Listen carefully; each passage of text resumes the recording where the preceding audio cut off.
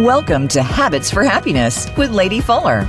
The path to happiness is paved with healthy habits. We spend much of our lives searching for happiness when the key we're looking for is right there inside of us. We can discover that key through habit change, which you're about to learn about. Now, here is your host, Lady Fuller. Everyone, I am Lady Fuller, your host for Habits for Happiness, a new show right here on Voice America's Empowerment Network. Today is our fourth episode here on Voice America, and today to talk about happiness and how our habits can influence our happiness is the amazing and fabulous guest, Gretchen Rubin. But before we bring Gretchen on, I just wanted to reintroduce myself. I am Lady Fuller, a habits and success coach. I help people find their internal happiness through daily habit change. I like to use Jay Shetty's line that I help people go from monkey mind to monk mind. So each week I'll be coming to you with an incredible guest, each of whom will discuss a habit or topic that has been pivotal to their success. So without further ado, I'd like to introduce you to today's super guest, the impressive happiness guru, Gretchen Rubin. Welcome, Gretchen. Hello, I'm so happy to be talking to you today. Unintended. So let me give you the bio because it's so impressive and I'm just thrilled that you're here. The honor is all mine. So Gretchen is one of today's most influential and thought-provoking observers of happiness and human nature. I love that part about human nature. She's known for her ability to distill and convey complex ideas with humor and clarity in a way that's accessible to a wide audience. She's the author of many books, including the blockbuster New York Times bestseller, The Four Tendencies, Better Than Before, which is about habits, and The Happiness Project, and her latest work, which is my personal favorite, Outer Order and Inner Calm, which is also a New York Times bestseller. And she has an enormous readership, both in print and online, and her books have sold over 3.5 million copies worldwide in more than 30 languages. And The Happiness Project, I should add, spent 2 years on the bestseller list. On her top-ranking award-winning podcast, Happier with Gretchen Rubin, she discusses happiness and good habits with her sister, Elizabeth Kraft. And if you haven't listened, do. It's so amazing. She's been interviewed by Oprah, eaten dinner with Daniel Kahneman, walked arm in arm with the Dalai Lama, had her work written up in a medical journal, and been an answer on the game show Jeopardy! In her work, she draws from cutting-edge science, the wisdom of the ages, lessons from popular culture, and her own experiences to explore how we can make our lives happier, healthier, more productive, and more creative. Something you may not know about Gretchen is she started her career in law and was clerking for Supreme Court Justice Sandra Day O'Connor when she realized she wanted to be a writer. And she was raised in Kansas City and now lives in New York with her husband and 2 daughters. Welcome, Gretchen. That is quite the intro. Well, thank you very much. I'm so looking forward to our conversation. Yes, likewise. And I should tell the audience, Gretchen is a happiness guru, but she's also sort of my happiness hero. So it is really just exciting to have you here.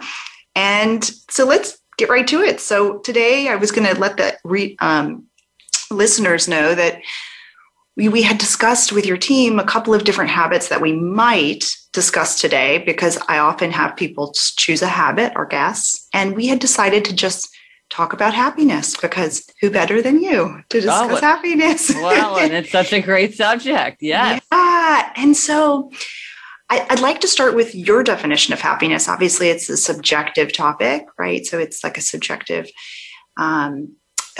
thing for all of us. So tell us how you define happiness and what it means to you. Well, as you mentioned, I started my career in law, where you spend an entire semester arguing about the definition of contract. And when it came to happiness is even more elusive to define. There are something like 15 academic definitions of happiness. And I really decided that for the ordinary person, the looseness of the term happiness is actually an advantage. I mean, scientists have to be extremely specific about what they're talking about. But I think for the average person, okay, you want to say it's bliss, and I say it's joy, and you say it's serenity, and I say it's satisfaction and some well-being. I think that we can all sort of define it for ourselves rather than arguing about whether joy is the same as bliss, which some people really want to, tussle up about that.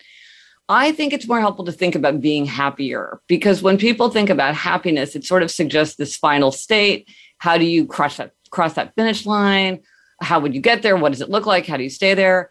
Which is not really realistic. I think it's more realistic for most of us to say, well, if I change this habit, if I started reading more, if I started going to bed earlier, if I started eating more healthy breakfast, do I think I would be happier tomorrow, next month, next year? It's easier to see what moves us in the right direction. I think that's more clear than saying like, am I happy or does this make me happy? Which at least for me starts to get really confusing.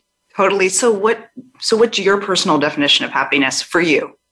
I don't think about what's the definition of happiness. I just think, well, would this make me happier? It's like, oh, if I texted my family regularly to be in touch better, would that make me happier? And I'm like, yeah, that would make me happier. And I don't really think about what is the definition of happiness. I kind of know it when I see it. Yeah. So now that we've sort of, there is no what, right? Mm-hmm. So where is it?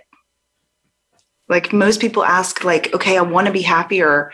Like, where is happiness? Is it inside of us? Is it out there? Is it somewhere else? It's inside of us. Yeah. I mean, I think for each of us, we all have our own happiness, and that's one of the great challenges. Yeah. No one can make us happy. We can't make someone else be happy. We each have to find the happiness ourselves.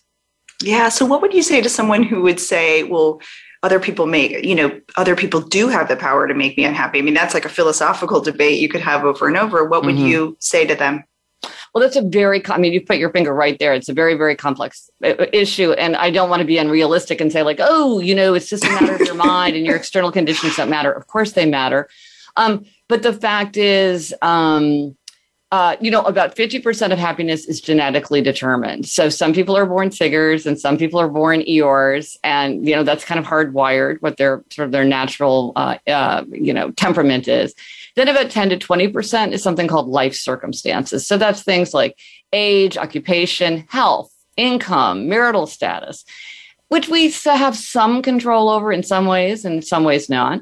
And then all the rest is very much influenced by our conscious thoughts and actions. And so that's what I really focus on, is just that what can I do? What habits could I form? What habits could I break that would be likely to make me happier, healthier, more productive, and more creative? And certainly other people influence that, and they influence me. One of the best ways to make ourselves happy is to make other people happy. One of the best ways to make other people happy is to be happy ourselves. Happiness is we really exchange emotional information with people very, very rapidly. I can even speak to somebody on the phone or look at a photograph of them, and they're starting to fill me with an emotional charge. So we absolutely do not exist in a vacuum. And it's really good to point that out, because I think sometimes when you're thinking about happiness, you sort of just think about, okay, well, what would I do? But of course, you always have to think of yourself in the context of the larger community, the world, your family, the neighbors who live on the same floor of the apartment building with you, your coworkers, all these things, the people in your Instagram feed. There's all kinds of communities that we belong to. And we're constantly, thinking about their happiness and our happiness. Yeah. So I'm going to make an assumption here, but you obviously you're a happiness researcher, and you talk to a lot of people that are probably pretty happy and, have looked and done a lot of research about this. So what do the happiest people have in common? Yeah, well, there's a lot of research into that question, and what they find, and contemporary scientists find this, and this is what ancient philosophers would tell you, is that it's relationships. To be happy, we need to have intimate, enduring bonds. We have to feel like we can confide. We have to feel like we belong. We need to feel like we can get support. And just as important for happiness, we need to feel like we can give support. And so when they look for the people who are happiest, they're the people who have strong, enduring bonds. And when they look for people, we kind of dial into that and say, okay, let's look at work. Who are the people who tend to be happiest at work? It's people who say, I have a friend at work, not just somebody I make chit chat with, by the coffee machine, but somebody that I feel like has my back, who I could confide an important secret, like who I really trust. I have a true friend at work. Or do I feel like my direct boss, not like the visionary leader that is like at corporate headquarters, but my boss cares about my future, that they're looking out for me and they want to help me achieve my aims for myself. So these are relationships, and these are really the things that are very important to us. Wow. So on the flip side, so would it be fair to assume that the people that are the unhappiness have the weakest relationships? Well, loneliness is a huge issue. There's just increasing attention, not only by sort of researchers and people interested in happiness, but even like governments and health care specialists, because loneliness is a terrible social problem, and it's also a tremendous health problem. It's like people who are lonely they're at risk for all kinds of negative health consequences. And we are wired to be social creatures, and to feel isolated, to feel alone, to feel like no one cares or no one's paying attention. This really, is a tremendous burden on people. So it is, when people are feeling lonely, and this is the interesting thing, is you would think that if a person is lonely, that they would not say lower their standards, but they would be more open to relationships, right? Because they're eager for relationships, so they would connect kind of maybe more than a person who was in a happier, more like socially secure state. But what the research suggests is this isn't true, that actually loneliness is like, it's so onerous, it's so difficult, that actually lonely people can kind of tend to become prickly and judgmental. And then it's harder to connect with them. So if you are feeling lonely, kind of make sure that you're sending out an open vibe, because it is easy to not convey that kind of openness to connection. That's so interesting. Like, right? It's very contrary to what you would expect, right? Exactly. I mean, as a coach, I always joke with people that, humans, we love suffering. I don't know what it is about us, but we love it. Sometimes it makes us feel safe, I think, because we know it's survivable. We've lived through X, Y, and Z. And this idea of being happier, it's a bit scary, right? Which kind of plays into this idea of, being prickly if we're lonely. We're safe if we're lonely. We're safe in our homes, especially if COVID happens and we can sort of isolate, right? And so what tips would you have for people that, want to deepen relationships if they know that's a habit or tool to greater happiness for all these people who, have these markers of happiness? Oh, so many habits that are great for deepening connection. So one of the things you want to think about is, on the one hand, you want to deepen existing connections, and then you also want to broaden connections. And so you would sort of take a different tack depending on whether you're deepening or broadening. So for habits that might work for something like deepening, like what we did in my family, my parents live in Kansas City, my sister lives in Los Angeles, and I live in New York. So we're very spread out. So we do a thing called updates. So every several days, we send an email, and you could do this by text or however you want to connect with your college roommates or your old neighbors or whatever. And an update is just the boring details of your life. Because if you've noticed, like if you see people all the time, you have a lot to say. And if you see people rarely, it's sort of like you kind of don't even know what to talk about. Isn't that interesting? Right? You're so excited to talk. Yeah. You're so excited to talk to each other, but you don't have anything to say. And what we found, and this was actually my mother's insight, so she gets the gold star, that just by having this minutia, this boring day, and the motto of update is it's okay to be boring. Having this minutia gives you a lot more to talk about, and you just feel much closer. So this is a very easy, and we don't usually respond to updates. So it's not something where you have to craft some kind of like witty, interesting email or text. And it's not like you have to, when you get one, you're like, oh gosh, now I got to answer that. It's like, oh, I'm going to delay reading it because I just don't want to deal with it. It's like, what's the structure of the updates? It's literally like my dad will be like, I got my hair cut today. I went to Costco and, they brought the samples back, and I played golf, and this is how it went. I mean, it's just that boring. Yeah, it sounds like a great day, actually. No, it's like I'm debating whether I need to get a new office chair because like the whatever's on the handles is like flaking off. It's just the most boring stuff. But it really makes you feel closer, and it's not hard. Mm-hmm. Another thing that you can do is you can really go out of your way to give a really warm hello and goodbye when people come and go. And this could be at the office, because like it's a bad feeling when you walk in the morning and no one looks up for their screen, or your own household, because it's kind of sad when you're like, okay, I'm leaving, but nobody even cares that I'm walking out the door. Like really taking the time to acknowledge, look someone in the eye, say hello or goodbye. And if it's your family, maybe give a hug or a kiss. And that really creates this sort of attentive feeling that is what we want. We want to feel like people care if we're there or not. Yeah. They notice if we come and go. And again, this is very easy because I'm all about the things that you can do as part of your ordinary day because no one's got a lot of time, energy, or money, so what are manageable things? Now, trickier is probably broadening because if so you're define lonely, deepening and broadening for the audience, just so everybody has a visual of like what, deepening and broadening are. So deepening is you have an existing relationship, but you're like, you know what? I think I want to make that more active. I want to foster this. I want to nurture this. So my sister is one of my most important relationships to my life, but maybe I'm caught out of, but she's 3 hours behind me. So maybe I'm not talking to her as much as I should. And I'm kind of, or, I have this old neighbor that I always ever so much fun whenever we get together, but long time has gone by. With COVID, of course, all this disruption, a lot of people that you might have normally just sort of seen in the course of life, you have to explicitly connect with. So really to take the time to notice, like, okay, how long has it been since I've seen that person? Like, let me deepen that. Let me activate that.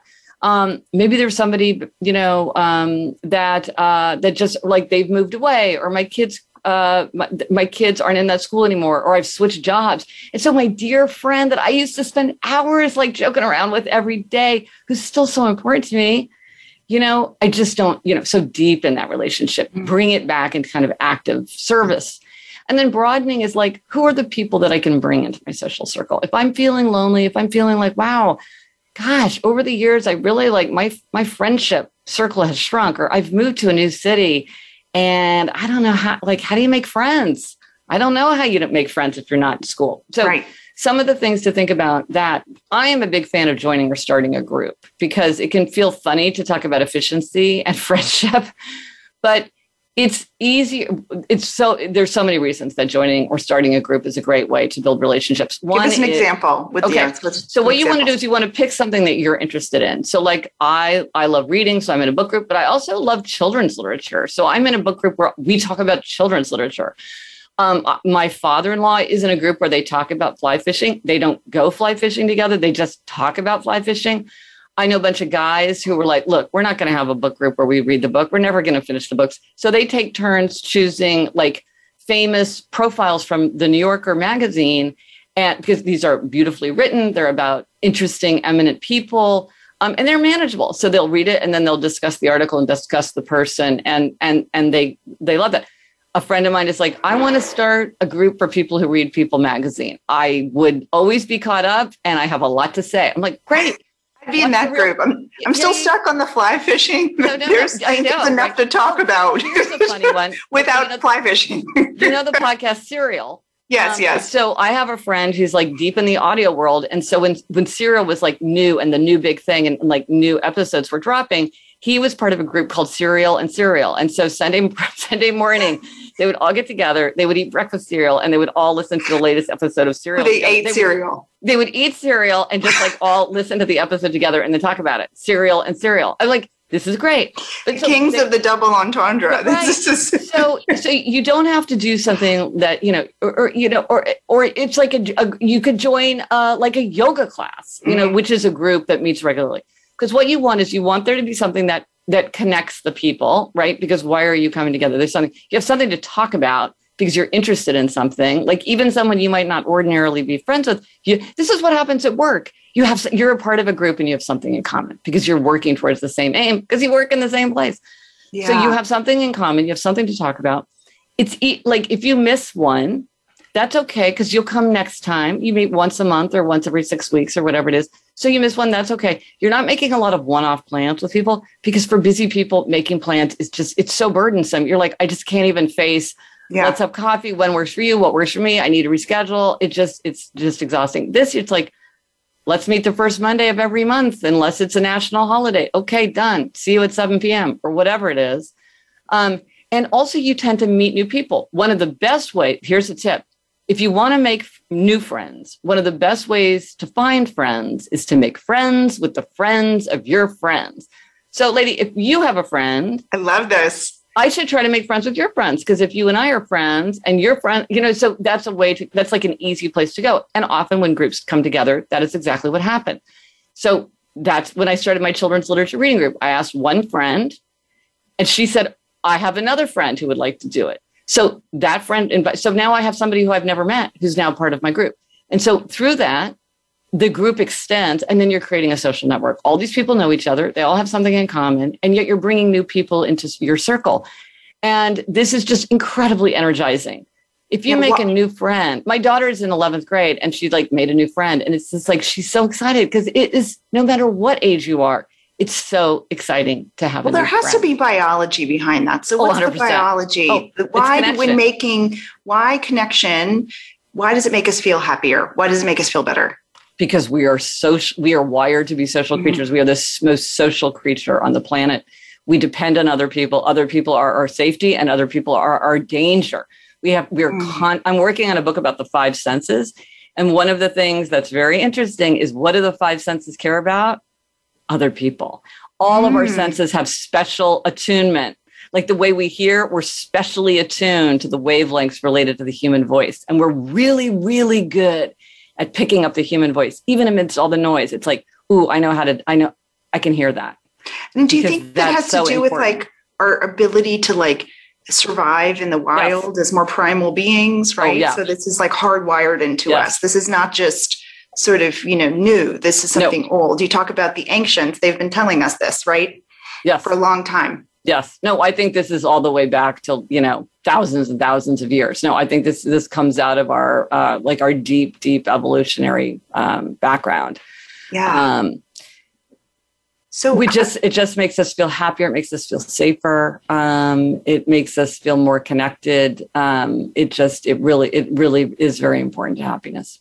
Yeah. So just bringing up the ancients, since we're talking about them right now, one of the things I love in my work is telling people the ancients have been telling us that happiness lives inside of us for thousands of years. And why have we forgotten that? What's happened in our society that, for thousands of years, we have all this writing and in all these different, religions and cultures. I don't think they did it any better back then. I think this is just a common. I think this is just the challenge, because it was just a struggle then as well. There has been no time, I don't think, where people haven't struggled with these issues. I think you put your finger on, kind of one of the constant tensions that's in the human life. And I don't know that, I'm not so sure that they had it all figured out. Yeah. So in our current culture, why as a society do we get in our own way of happiness if it's inside of us? Well, I think we can get distracted by what we think should make us happy, or what other people want for us, or what we think we should want for ourselves. And it can be easy to get sort of torn away from our own nature. It's funny because one of the things that I write about and think about all the time is self-knowledge. And you would think like, self-knowledge. I just hang out with myself all day long. Like, what can be easier than knowing myself? But it's such as your question suggests, it's so hard. Like, you can't just look in the mirror and see yourself clearly. So one of the things I do is try to find questions that will help us find what's the truth about me. For instance, what do you lie about? Because when you lie, that means that in some way your actions don't reflect your values. So I have a friend who, when the pediatrician said, how much TV do your kids watch every day? She's like, oh, I totally lied. Do we all lie about something? I think probably we do, most of us. Another great question. A lot of adults say, I don't know what to do for fun. I'm so focused on fun for the whole family and working and getting stuff done. I don't even know what I would do for fun. So a great question is, what did you do for fun when you were 10 years old? Because what you did for fun when you were 10 is probably you would enjoy the adult version now. If it was going for a bike ride in a park, if it was playing with your dog, if it was doing arts and crafts. It was talking about fly fishing. It was talking about fly fishing. If you like fly fishing, I talked to somebody who was like, oh, I spent my whole childhood fishing in the stream, and yet I haven't gone fishing in 10 years. I'm like, why? Go fishing. And just as I was saying it, he was like, oh my gosh, I'm going to go this weekend. People playing music. People love music. They'll play all through their childhood and youth. And then they get distracted from it and they can reclaim it. So would you say there's a connection between finding that wonder that we've put aside as we grow up and happiness as adults? Absolutely. Yeah. Because somehow we we dump our curiosity along the way as we become, more, as is my observation, as we become more judgmental and try to sort life through.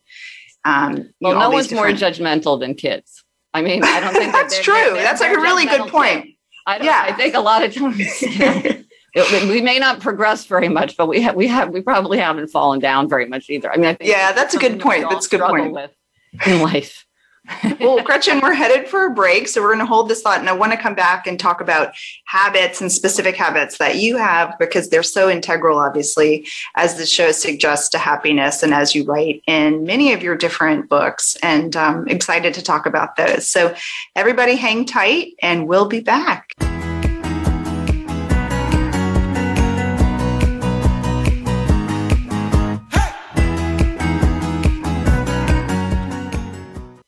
Become our friend on Facebook. Post your thoughts about our shows and network on our timeline. Visit facebook.com/Voice America.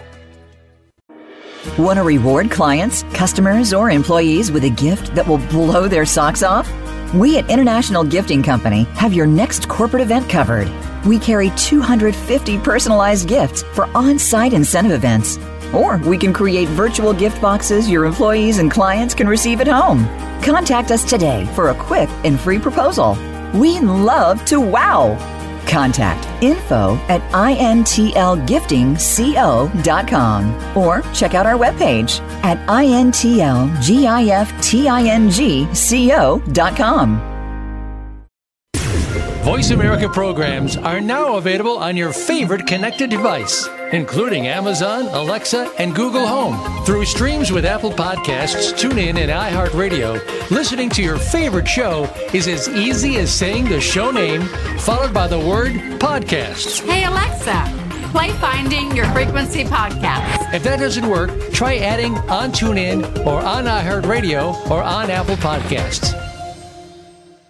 Try out a free coaching session with your host, Lady Fuller, to learn more about her individualized and corporate coaching programs. Learn to drop bad habits and pick up healthier habits to live a healthier life. Email her at lady@happinessmba.com. That's LADY@happinessmba.com. Or check out our coaching business at Habits, the letter 4, happiness.com. It's your world. Motivate, change, succeed. VoiceAmericaEmpowerment.com.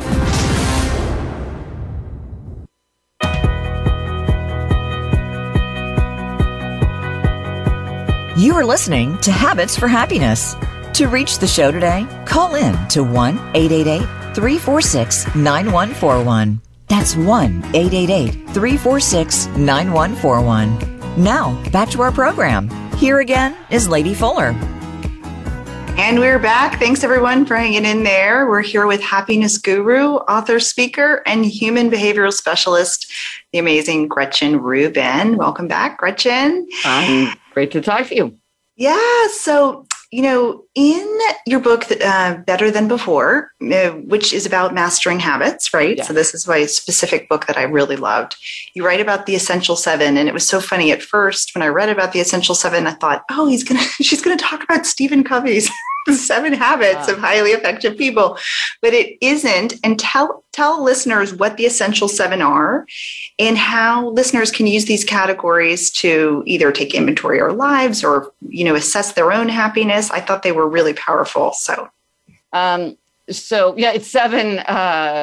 7 comes up a lot. Seven's the essential 7. Yeah. As we know from Harry Potter, 7 is the most powerfully magical number. And it's like 5 plus or minus 2.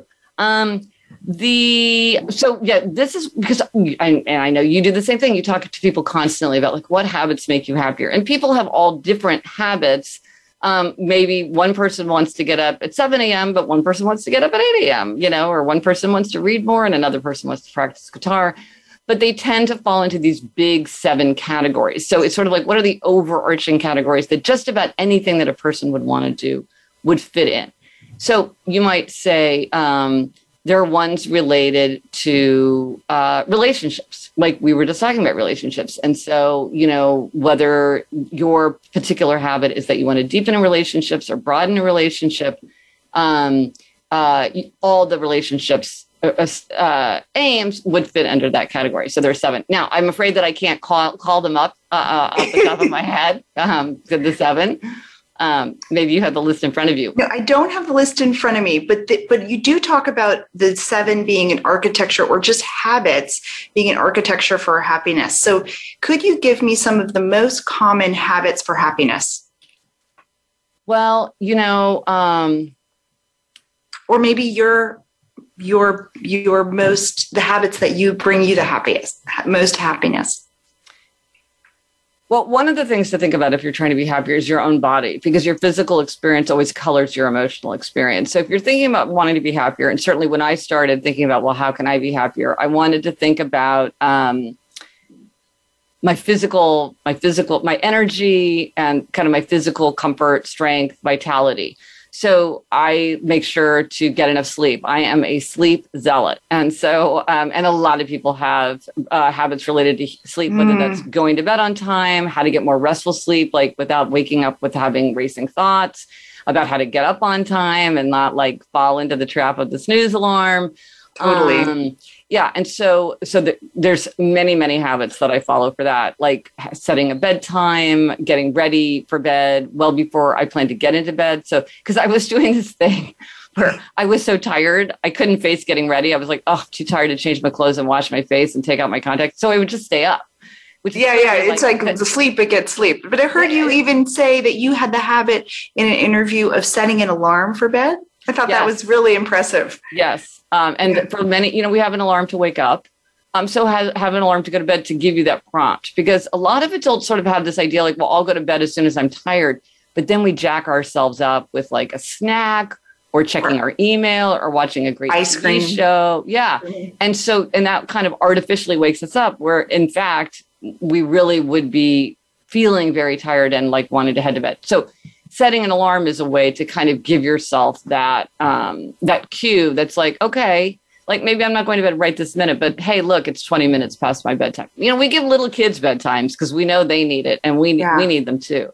Okay, so we have sleep. So what's another habit that, broad reaching sort of topic habit that you find can promote happiness? And you always say, and I love this, is that different habits are different for different people. So it doesn't mean that everybody needs to follow X, Y, and Z to be happier. It's the habits that suit them, right? Right, exactly. Or you're like, you and I might be like trying to achieve the same aim, but we would do it very differently. So another thing, and I'm mentioning these kind of very foundational things because they make it easier to do other things, which is exercise.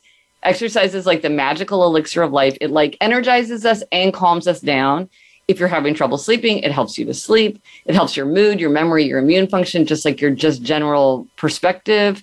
And here is a tip. If you want to sleep better and just kind of feel better generally, if you're exercising, let's say you're going to go for a 20-minute walk a day, do it in the early morning, because now all this new research is showing how important the circadian rhythm is to all these like deep functions of the body that scientists are only beginning to understand. And the most important signal that comes into the body is morning light. And so if you go outside and you're like, I'm just going to take a 20-minute walk around the block a couple times with my dog, and then I'm going to sit down and read the paper or whatever, like that morning light, that little bit of exercise. One of the things that's nice is if you go from being completely sedentary to only slightly less sedentary, you get a huge benefit. So this is not like, hey, you got to train for the marathon. This is like, okay, just a 20-minute walk, or, like. I love that. Yeah. But as to your point, like one person might take a yoga class, somebody might take a loud dance class, somebody else might want to do strength training, somebody else might want to go for a walk in a park, where it's not really about the exercise. It's about the exercise, but it's nature and solitude and silence. But somebody else is like, but I want friends and fun and music. That's what I want in part of my exercise. But, we're both kind of thinking about that aim. So movement. So we have sleep, and then we have movement, and movement for, these are just sort of universal topics, and we can choose what we want to do inside of them. Right. Okay. And we talked about relationships at length, and that's clearly super important. Another one, and this is funny. It's to clear, organize, clean. Ooh, this is my favorite book. Okay. What I found is that for most people, outer order contributes to inner calm and kind of a sense of energy and focus and possibility. And you might say, hey, look, in the context of a happy life, what difference does it make if my coat closet is so crowded I can barely shut the door?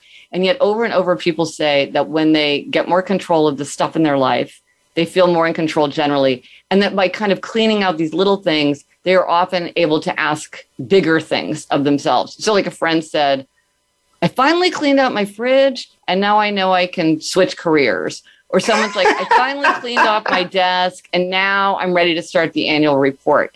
Or like once, and then also truly for many people, like they want hospitality, they want to have friends, but they're embarrassed about they're like, oh gosh, I have to do all this stuff. And I can't have anybody stay in my guest room because it's all full of junk. And like, it can kind of weigh on us and prevent us from seeing possibilities or engaging with other people. Deepening and broadening, right? The relationships that we want. Go. Right. Yes. Yeah. And then also, our things reflect us. And so when you feel good about, when your environment reflects you and your identity and what's important to you, that feels good. And so now, but I will say not everybody feels this way. There are people who are truly clutter blind on the Happier podcast. Clutter blind. I talked to Elizabeth about this because my sister Elizabeth is clutter blind. They just don't see it. It does not bother them. The cabinets are open, the drawers are open, the mail is all over the counter. There's like socks on the floor instead of in the hamper. They don't care. It doesn't matter to them.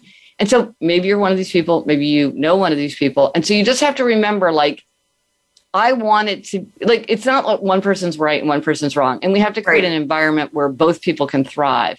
But you can't say to somebody, this is you have to do this because this is just objectively right. It's not objectively right. It's a preference that many people share.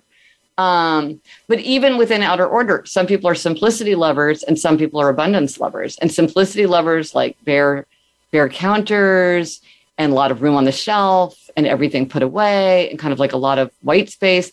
And abundance lovers like profusion and choice and abundance and collections and lots of unexpected juxtapositions. And so I say, oh my gosh, that's so visually overwhelming. How do you stand it? And somebody says to me, look, your way seems sterile and stripped and impersonal. Yeah. I don't want to be. And sometimes people try to convince each other, or a boss says to somebody, well, a cluttered desk means a cluttered mind. Well, maybe, but maybe not. Maybe not. I love the idea of leaving space for people to be, who they are. Right. Yes. So, and you talk about people in 4 categories, which is just a nice segue in your book, The 4 Tendencies, which for listeners is also this beautiful book, which characterizes people into 4 main areas. And I actually went to a dinner party last night and I made everyone take the quiz. Ooh, who was at the dinner party? It was my best girlfriends from diapers, and I'm 45. Yeah. So I've known these people forever. And we went around and guessed what everyone was. And then we took the quiz and they weren't all what we thought they were. Right. So I've heard that you're an uplifter, right? Upholder. Sorry. Yeah. Upholder. And I'm a questioner, shocker, as a host here on the radio show. But people weren't what I thought they were. And so the 4 tendencies, I just wonder if you could tell listeners sort of what they are and how they classify. That's really what I see them as, classifications or categorizations. Yes. And how those may contribute to habits or happiness. Yeah, and I'll briefly describe this, and that works for most people. But if you do go to Gretchen Rubin /4 tendencies, you can take this free quick quiz and get a little report. It's a great dinner party activity, by the way. This is so fun. Yes, I get that. I would love to have been a fly on the wall and heard everybody talking about it. So what this looks at is a very narrow but very significant aspect of your nature, which is how do you respond to expectations? And we all face 2 kinds of expectations: outer expectations, like a work deadline, and inner expectations, like I want to get back into yoga. So I want to keep a New Year's resolution. So depending on whether you meet or resist outer or inner expectations, whatever combination, that's what makes you an upholder like me, a questioner like you, an obliger or a rebel. So upholders readily meet both outer and inner expectations. They meet the work deadline. They keep the New Year's resolution without much fuss. So their motto is, discipline is my freedom. Then there are questioners. Questioners question all expectations. They'll do something if they if they think it makes sense. So they're making everything an inner expectation. If it meets their inner standard, if they think it makes sense, it's justified, it's rational, it's not arbitrary, they'll do it, no problem. But if it fails their standard, they will resist. Then there are obligers. And this is the biggest tendency for both men and women. You are either an obliger or you have many obligers in your life because they are the biggest tendency. Obligers readily meet outer expectations, but they struggle to meet inner expectations. So what they need to meet an expectation is a system of outer accountability. You want to read more, join a book group. You want to exercise, work out with a trainer, work out with a friend who'll be annoyed if you don't show up, raise money for a charity. And so these are the people who say something like, I always can keep my promises to other people. Why can't I keep my promises to myself? So their motto is, the motto of questioners is, I'll comply if you convince me why. The motto of obligers is, you can count on me, and I'm counting on you to count on me. And then rebels resist all expectations, outer and inner alike. They want to do what they want to do in their own way, in their own time. They can do anything they choose to do. But if you ask or tell them to do something, they're very likely to resist. I like typically the thing they don't tell themselves what to do. What? Yeah, if you're a boss and you tell a rebel what to do, they may want to actually do it, but then you tell them to do it, and they're less likely to want to do it then, which I thought was super interesting, right? Yes.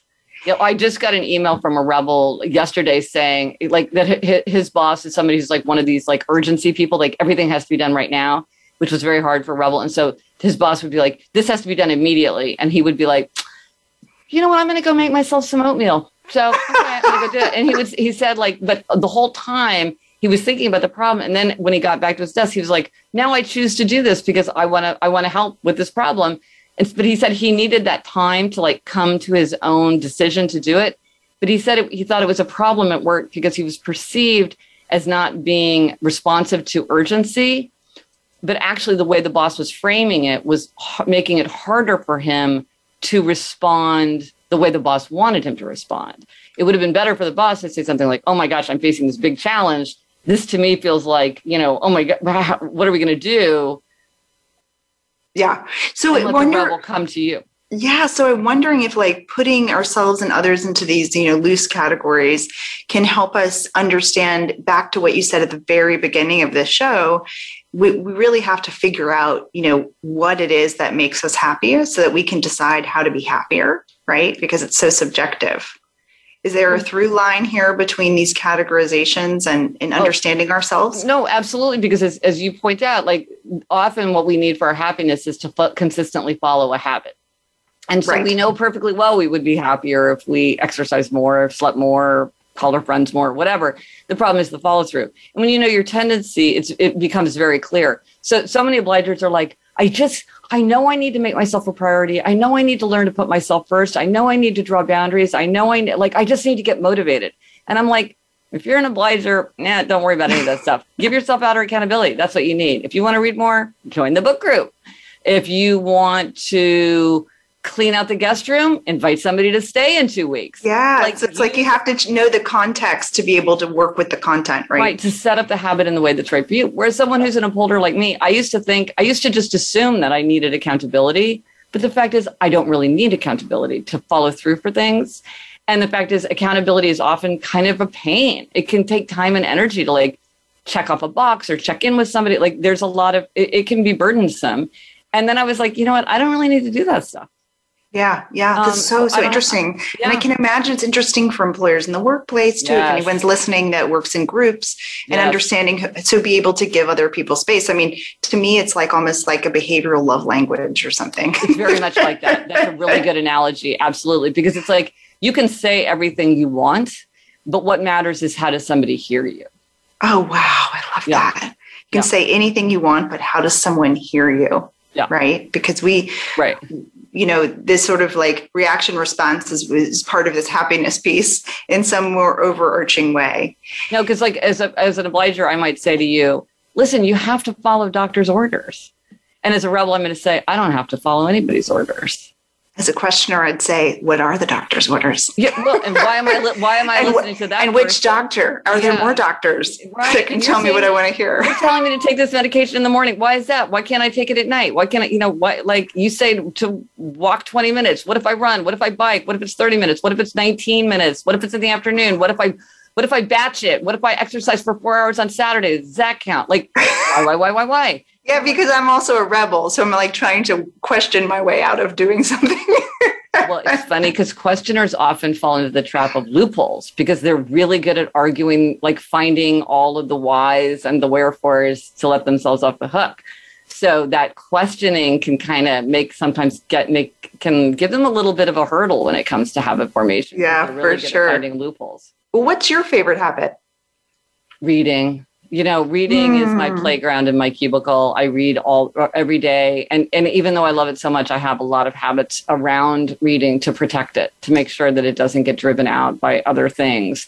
Because sometimes, like in a busy life, you're like, am I really just going to lie on the sofa and like reread one of my, like a writer's diary from Virginia Woolf, which I just read for like the ninth time. Totally speaking my language. Yeah. And I'm like, but that's what's so important to me. Like, yeah. And I don't watch TV. So for me, being able to read is just, it replaces this other habit of watching TV. Well, I love TV too. So I do watch TV. So then that's two things I have to fit in. Yeah. But I don't watch TV that I don't want to watch because so often it's like we fall into these habits of like my thing is like when I'm really stressed out, sometimes I'll reread a magazine that I've already read because I'm sort of like just too overwhelmed to like be like, okay, go get a new magazine or like pick up a book. You have to really be attentive. It's easy to get derailed, even with something you love. Between your reading and your TV watching, I also, little birdie told me that you like to go to the Metropolitan Museum every day in New York. So tell me about that habit and why you keep doing it and what it brings you. So as I said, I'm writing a book about the five senses. And I'm very interested in how things change over time or how like repeating something changes it. And so I wanted to go to the same place every day and look at it. And many people do this, like they'll take a picture of a bridge every day or the sunset every day or, their garden or things like, or like their kids in bed or whatever. But so I thought I would go to the Met every day and just sort of see how did the experience change over time? Like, how did I see it differently? As I looked, how did the experience of visiting change with just doing it every day? And like, how did that feel doing something every day? Because I thought, maybe it'll make me feel sort of overwhelmed because it's like now I have this whole thing that I have to do. Now, of course, I have the enormous, enormous benefit that I live within walking distance of the Met. So I would never discount like how fortunate I am. But many people say that they have a similar habit of like going every day to someplace that's near them, like whether it's a park or a trail or like university grounds that you can walk around that are very pretty. Somebody visited a castle every day. I would like to visit a castle. I'd like to visit a castle. I'd like to go to the Met every day. I'm jealous. This is an amazing. It's been fascinating. Yeah. And since you're writing a book about your senses and you've already said that your sight is one of your primary senses, then it would make sense, right? So before we complete, I definitely want to get you to let listeners know and viewers know, how can people find out more about you? Tell us about this book you're working on. Yeah. If somebody wants to listen to your podcast, where can they find it? Just tell us about how we can find more of you. Excellent. So I have a website, GretchenRubin.com, and that's a great sort of place to find everything. You can find information about my books. You can take the 4 Tendencies quiz. I've got all kinds of free resources there. From there, you can be linked to my podcast, which is called Happier with Gretchen Rubin. But you can get there wherever you listen to your podcast. And that's every week I talk about how to be happier with my sister, Elizabeth Kraft, the one who's clutterblind. She's an obliger, by the way.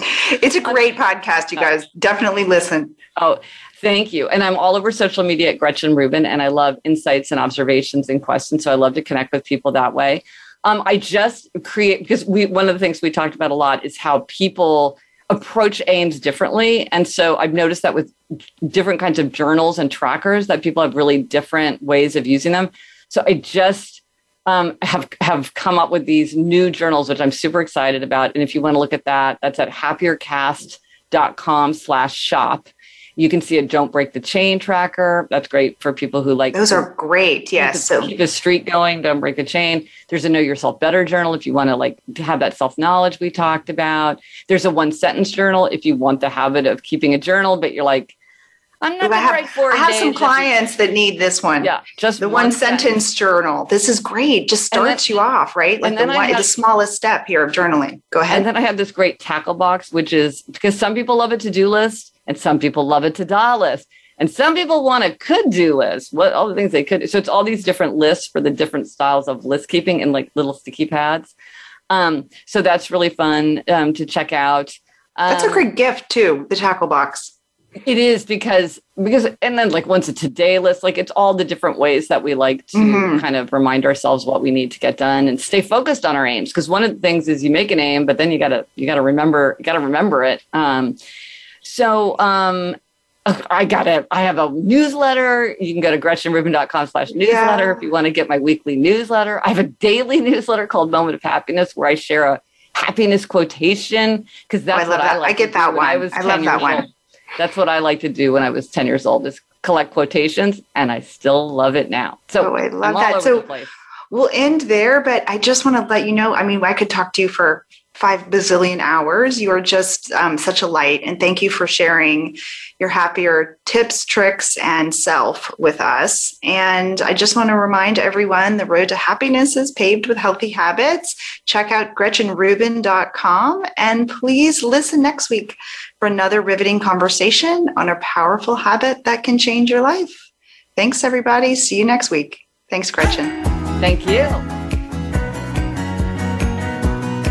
Thank you for tuning in to Habits for Happiness. Please join Lady Fuller for another edition of the program next Friday morning at 11 a.m. Eastern Time and 8 a.m. Pacific Time on the Voice America Empowerment Channel. This week, discover how to find your new happy place.